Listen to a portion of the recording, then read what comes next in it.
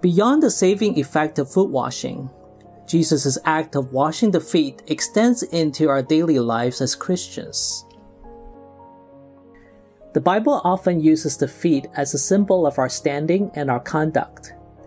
For example, in Psalm 40 verse 2, we read, "He drew me up from the pit of destruction, out of the miry bog, and set my feet upon a rock, making my steps secure." God drew us from the pit and set our feet upon a rock. This figurative language describes how God saved our soul and placed us safely in His care. By the mercy of God, we are able to stand in His grace, and we need to continue to abide in the love of our Lord Jesus. The Lord Jesus said to His disciples, "If you keep my commandments, you will abide in my love, just as I have kept my Father's commandments and abide in His love." John chapter 15 verse 10. The way to abide in the love of our Lord Jesus is to keep His commandments. Now that we have a part with the Lord Jesus through foot washing, our feet must walk in the way of Christ. We are no longer to walk in sin, but we must walk in the light, doing what pleases our Lord. Judas Iscariot, one of Jesus' disciples, also received Jesus' foot washing. But the Lord Jesus said that Judas had lifted his heel against his master. In other words, Judas had betrayed the Lord.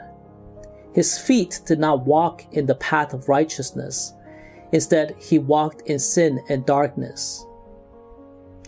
The God of peace will soon crush Satan under your feet.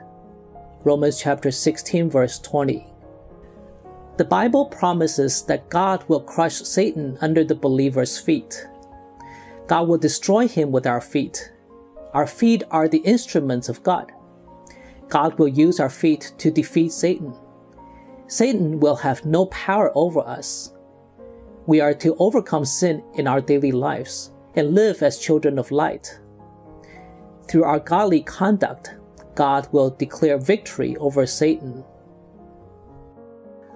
The Lord Jesus not only commissioned the disciples to perform foot washing on other believers as a sacrament for salvation, He also taught the disciples to wash one another's feet. "If I then, your Lord and teacher, have washed your feet, you also ought to wash one another's feet." John chapter 13 verse 14. The Lord Jesus was far greater than His disciples. He was their master and their teacher. But He humbled Himself, took on the form of a slave, and washed the disciples' feet. He wants us to thus also humble ourselves and wash one another's feet. Our Lord Jesus, with His own example, has shown us what it means to love others. Although He was in the form of God, He emptied Himself by taking the form of a servant. He came to serve, not to be served. To love is not to expect from others, but to give and to serve. To love others requires that we become servants to others. That takes a lot of humility. Washing another person's feet is to wash the lowest part of another person. It would be much easier to wash someone else's hands instead. But our Lord Jesus wants us to wash each other's feet. True love is to love those who are not lovable. Brothers, if anyone is caught in any transgression, you who are spiritual should restore him in a spirit of gentleness. Bear one another's burdens, and so fulfill the law of Christ. Galatians chapter 6 verses 1 to 2. When we see the flaws of our brothers and sisters, it's easy for us to look down on them and criticize them. But the Bible teaches us to bear one another's burdens. That means accepting others despite their flaws and patiently leading them to the right path. Our Lord Jesus told His disciples, "A new commandment I give to you, that you love one another. Just as I have loved you, you also are to love one another." By washing His disciples' feet, He demonstrated for us how to love one another.